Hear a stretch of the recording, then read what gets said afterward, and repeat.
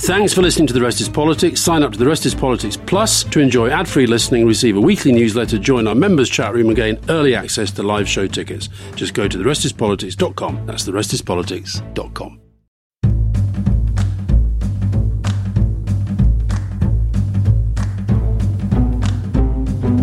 So, welcome to The Rest is Politics Question Time with me, Rory Stewart. And me, Alistair Campbell.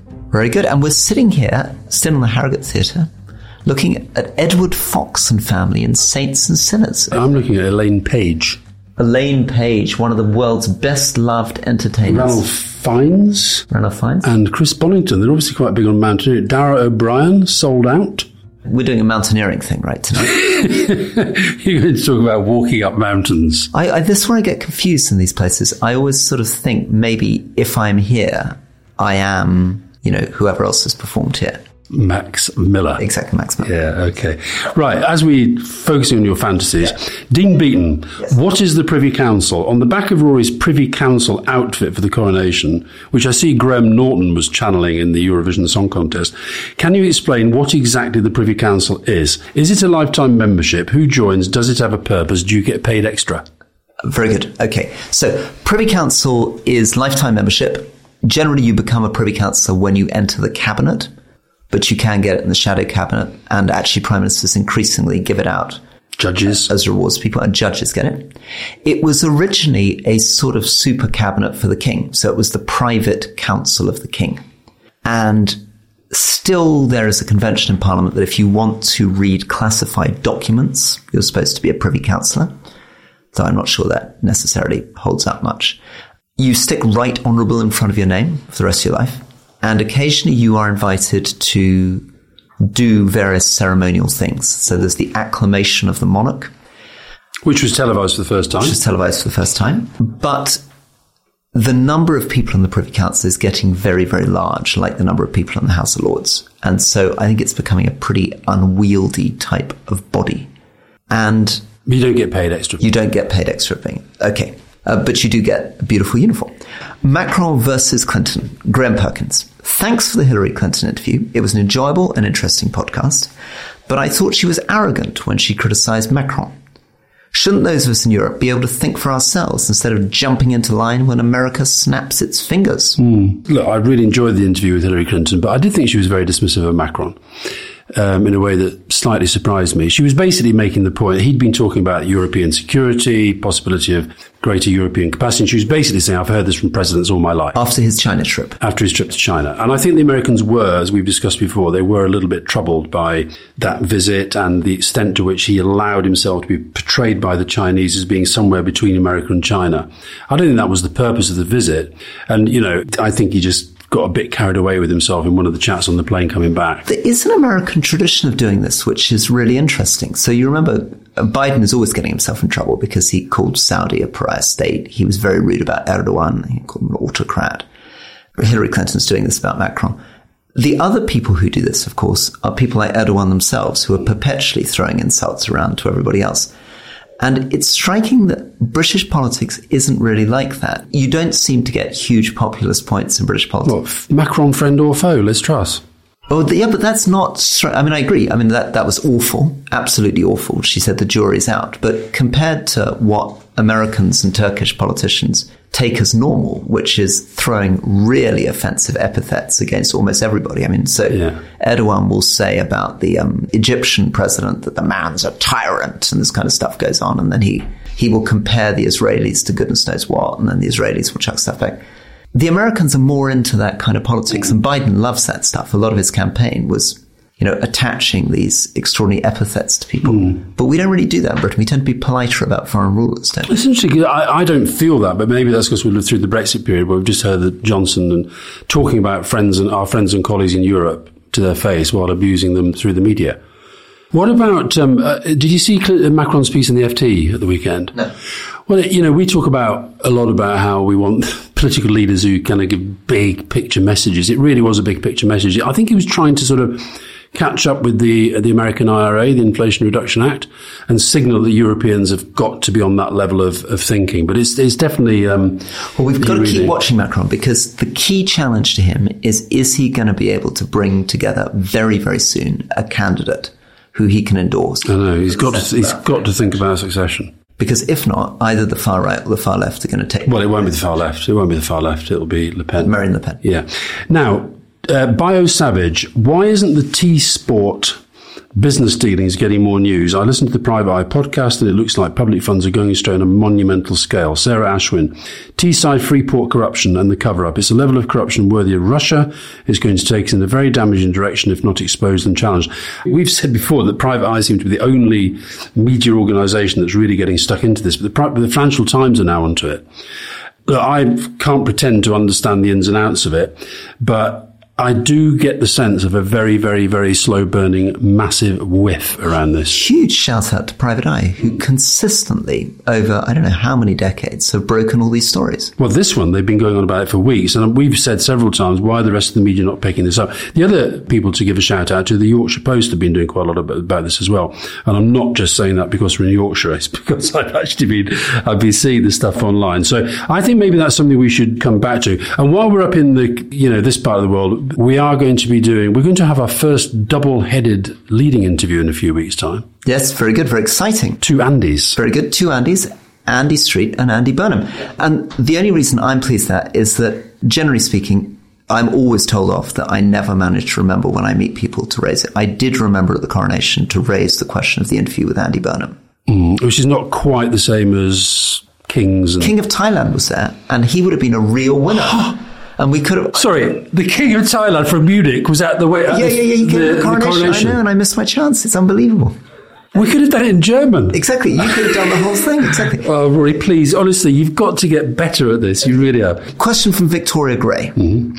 You were brought back by a forward-thinking new government to take charge of prisons. What are the first three things you would do, and then what? Oh, wow. Am I allowed to empty them? Yeah. I would release an awful lot of people who are there. I would have a mental health assessment of every single person who is in the prison estate. Very good. And find out which of them could be better treated in hospital. I think at some stage we are going to have to rebuild our prisons.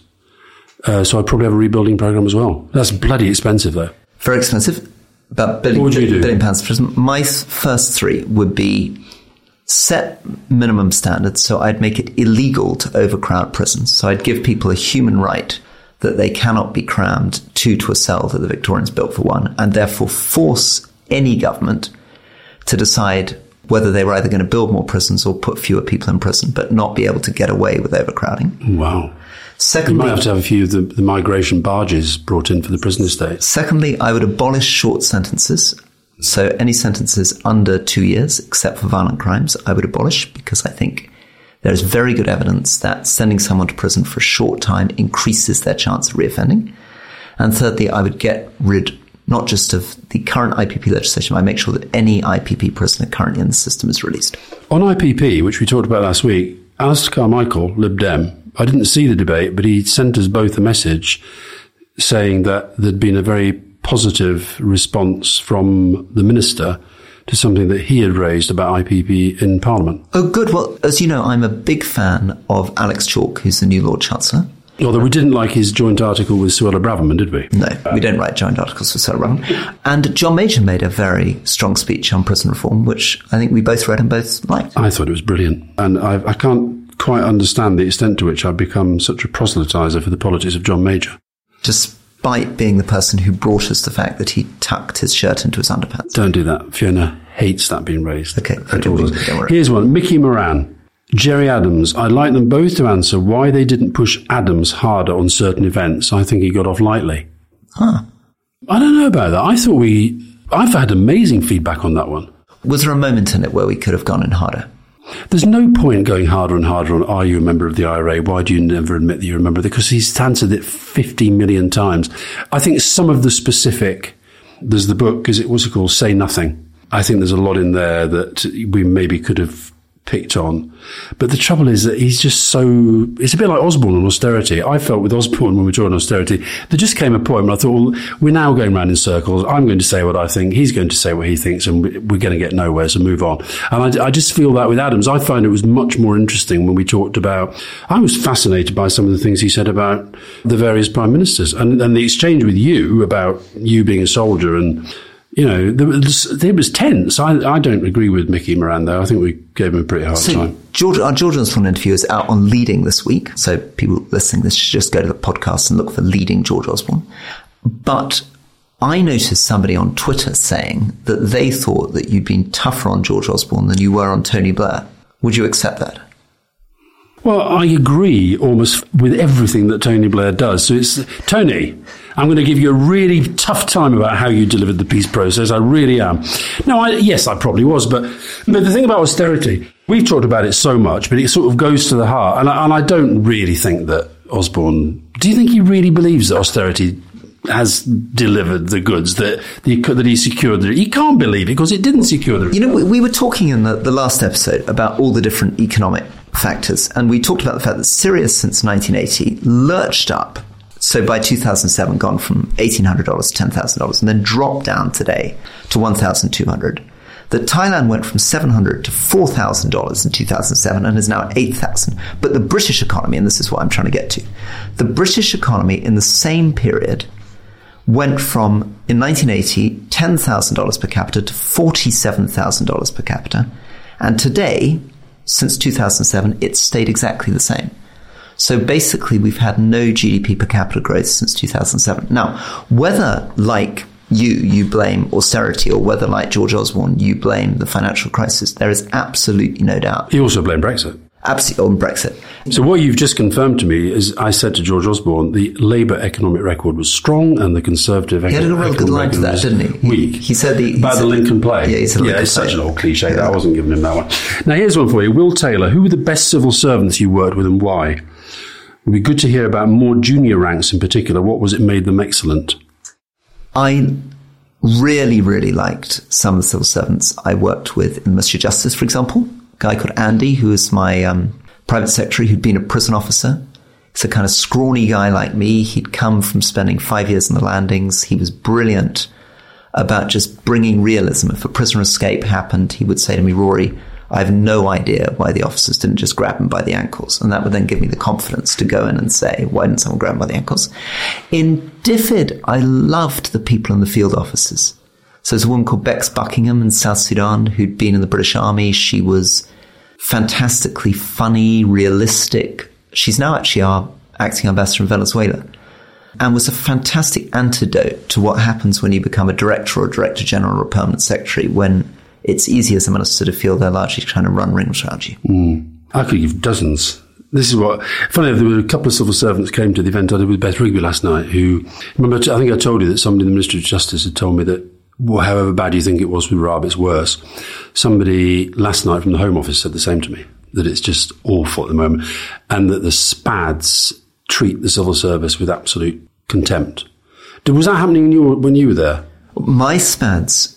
I don't mean yours, but around government, did you hear that? Yeah, well, that was Ken Clarke's complaint. I mean, Ken Clarke had a couple of complaints. One of them was that cabinet government had collapsed, and he did put the blame of that partly on you guys. He said that under Thatcher and Major, cabinet meetings were much longer, the conversation was much more serious. And post-Blair, cabinet meetings had become quite cursory, quite short, and people weren't very interested in the views of cabinet ministers. And we've got a leading interview on this coming up where Jonathan Powell is like, yeah, well, what do you expect? Ministers don't really have much to contribute, so why would we want to really listen? He did not say that. He did not say that, Rory. You can't pre-spin our interviews. Everyone's going to have a lovely opportunity to listen to that. They'll also hear you lose your temper. No, they will. They will. So that was one complaint by Ken Clarke. But his other complaint was that David Cameron, who'd himself been a special advisor, loved special advisors more than he liked politicians and cabinet ministers. That's interesting, isn't it? And that's partly because special advisors, Ken suggested, are young people who can be hired and fired and removed at will, whereas someone like Ken Clarke can't be. There are permanent bits of furniture. They're members of parliament. Well, until Boris Johnson kicks him out. The house, exactly. Yeah. So I think we've got lots of questions to come, so should we take a quick break here?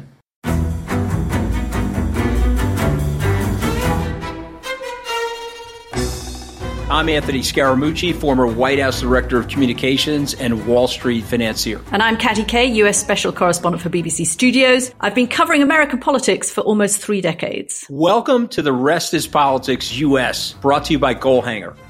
Go on, tell us, were those donations you made, like Obama in 2008, was that idealism? Were you hoping to get something out of these campaigns that would serve your own business interests, for example? So I think this will either make this podcast incredibly successful, Katty, or people will be horrified and they'll shut it off right now because I'm going to be very real with you. The Obama donation, I had gone to law school with President Obama. We were not classmates. I was a few years ahead of him. It was 2007. He was then Senator Obama. I had a check in my breast pocket. I went over to the senator. I said, Senator, you and I didn't really know each other in law school, but I'm about to hand you a big check. Can I lie to my friends and tell them that you and I knew each other in law school? Well, Obama looks at me, had the best smile in American politics since Jack Kennedy. Forever. Yeah. He lights up. He looks at me and says, I'll tell you what, if you double the amount of the check, we'll take it back to Hawaii. Okay. And I looked at him. I said, you're done. I had another check in my pocket. I ripped it up. I doubled the amount of the check. And I'm going to tell you right now, I've been to more White House Christmas parties during the Obama administration than the Trump administration. In this pivotal year for the United States, democracy and world affairs, Britain's biggest podcast, The Rest is Politics, is launching stateside. Uncovering secrets from inside the Biden and Trump inner circles and how they shape the world's most important economy, but also the global economy too. New episodes are released every Friday morning. Just search The Rest is Politics US wherever you get your podcasts.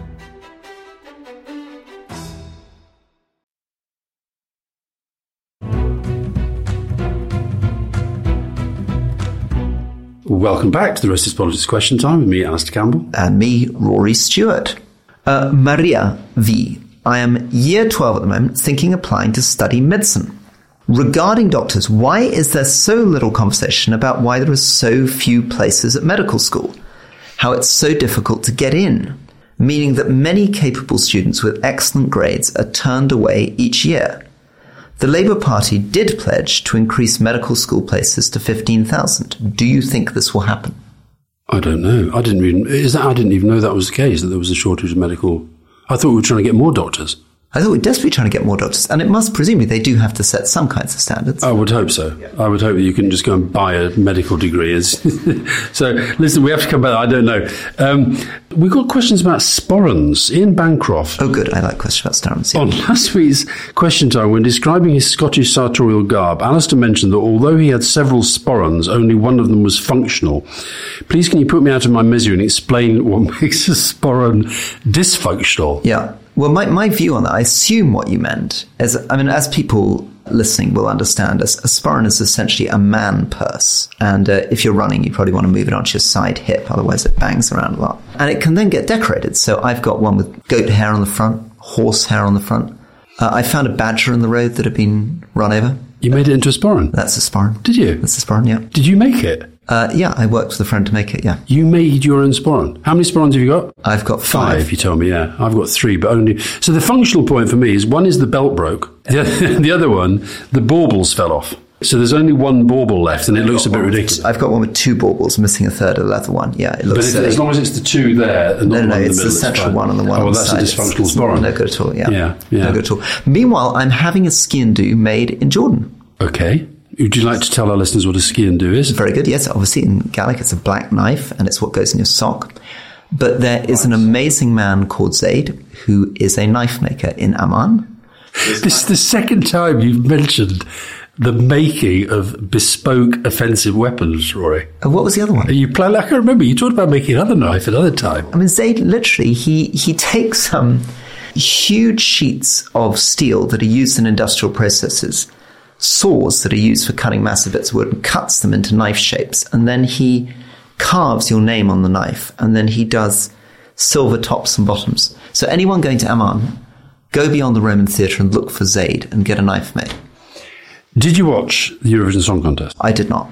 Jestin, was the Eurovision vote rigged to get Sweden as hosts of the 50th anniversary of ABBA winning? I honestly think it would be unbelievable. Sweden, next year, you know what happens is that whoever wins it, they host the next one. So it was only in Liverpool because it was meant to be in Ukraine. Yeah. So Sweden had won it 50 years on from ABBA. And I just think the avatars should represent Sweden.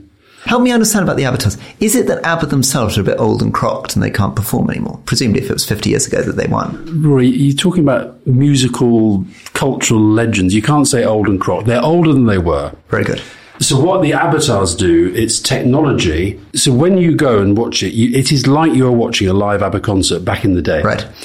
And it is truly mind-blowing when you see it. Is avatar a word you made up, like pedaltery? No, I made up pedaltery. I've also made up perseverance in the book, which you haven't mentioned much this today. I'm very disappointed with you. But what can I do? Publisher suite.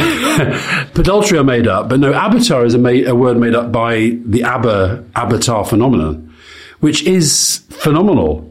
And then now it's going to go to different parts of the world. Could you imagine an Elvis tar and any number of things? Yes. Now they've started it. Yes, it's already started. Listen, this artificial intelligence stuff, somebody sent me the other day, as you know, I like Elvis. Elvis singing Freddie Mercury songs down the years, most of which were written after Elvis died. And it is incredible. Elvis doing Crazy Little Thing Called Love is unbelievable. That's pretty weird. And it's Elvis. I mean, even though it's not Elvis, it's Elvis.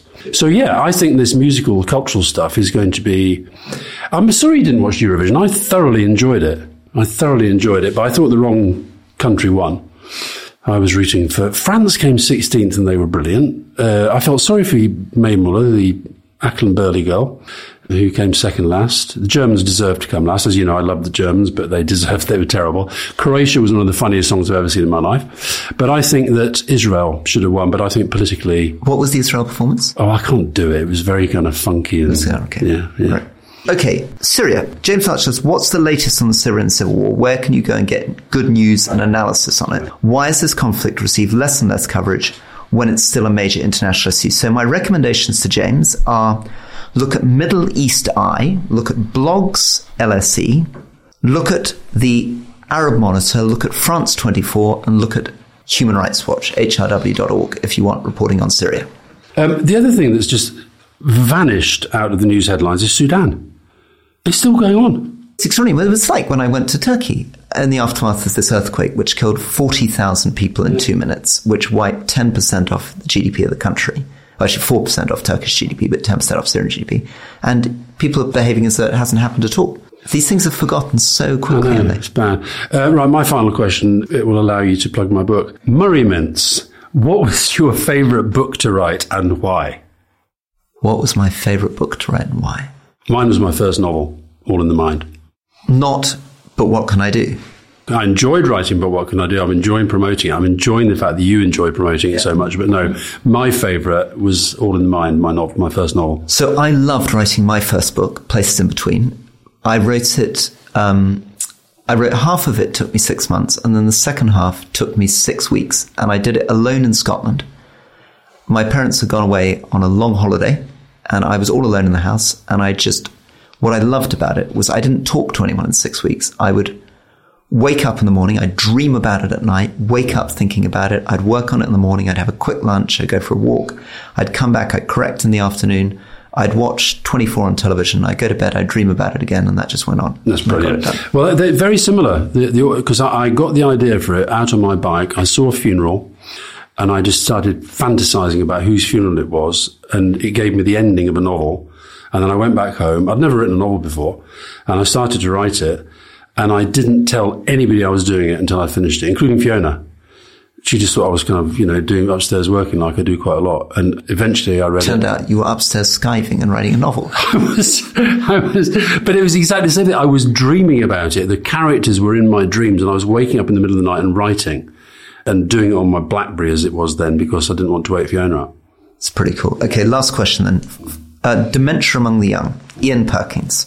Having read Steve Thompson's book, Unforgettable, could Alistair talk about his involvement with the 2005 British and Irish Lions Tour? And I think this might be, for our final question, an opportunity for you to discuss dementia among the young. Well, Steve Thompson is a great rugby player, part of the England World Cup winning team, and the book he's written is about his dementia, and it's becoming a big, big, big thing this now in NFL and also now rugby, is dementia and the constant sort of battering of the head.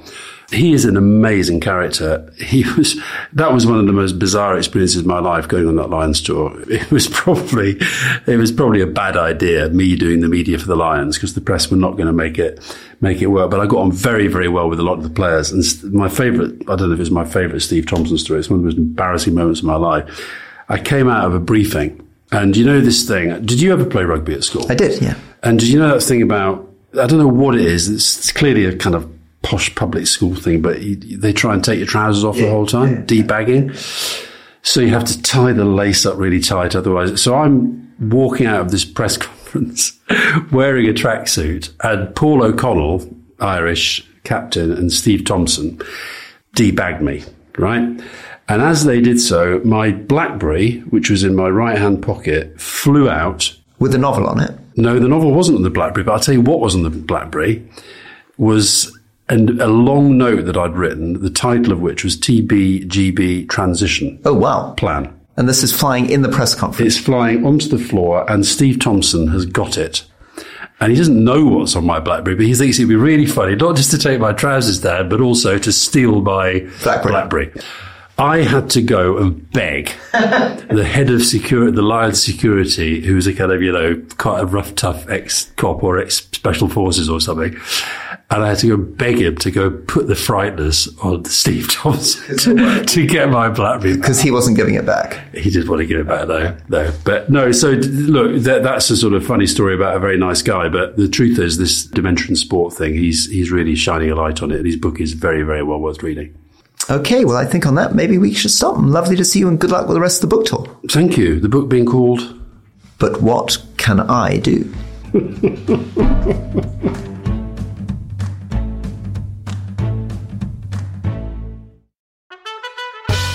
You were probably signing your own death warrant. Well, probably, but I'd moved into damage limitation mode. Who killed Liz Truss? I'm Robert Peston from The Rest is Money, and we've been telling the story of the worst financial crisis faced by a British government for 50 years. The consequence of the catastrophic mini-budget. And now I'm talking to the Prime Minister at that time of extreme chaos, Liz Truss. Over the course of 2 episodes, I ask her what she knew and when, how much responsibility she takes for the crisis, who she blames, and of course, who killed Liz Truss. Listen to The Rest is Money now, wherever you get your podcasts.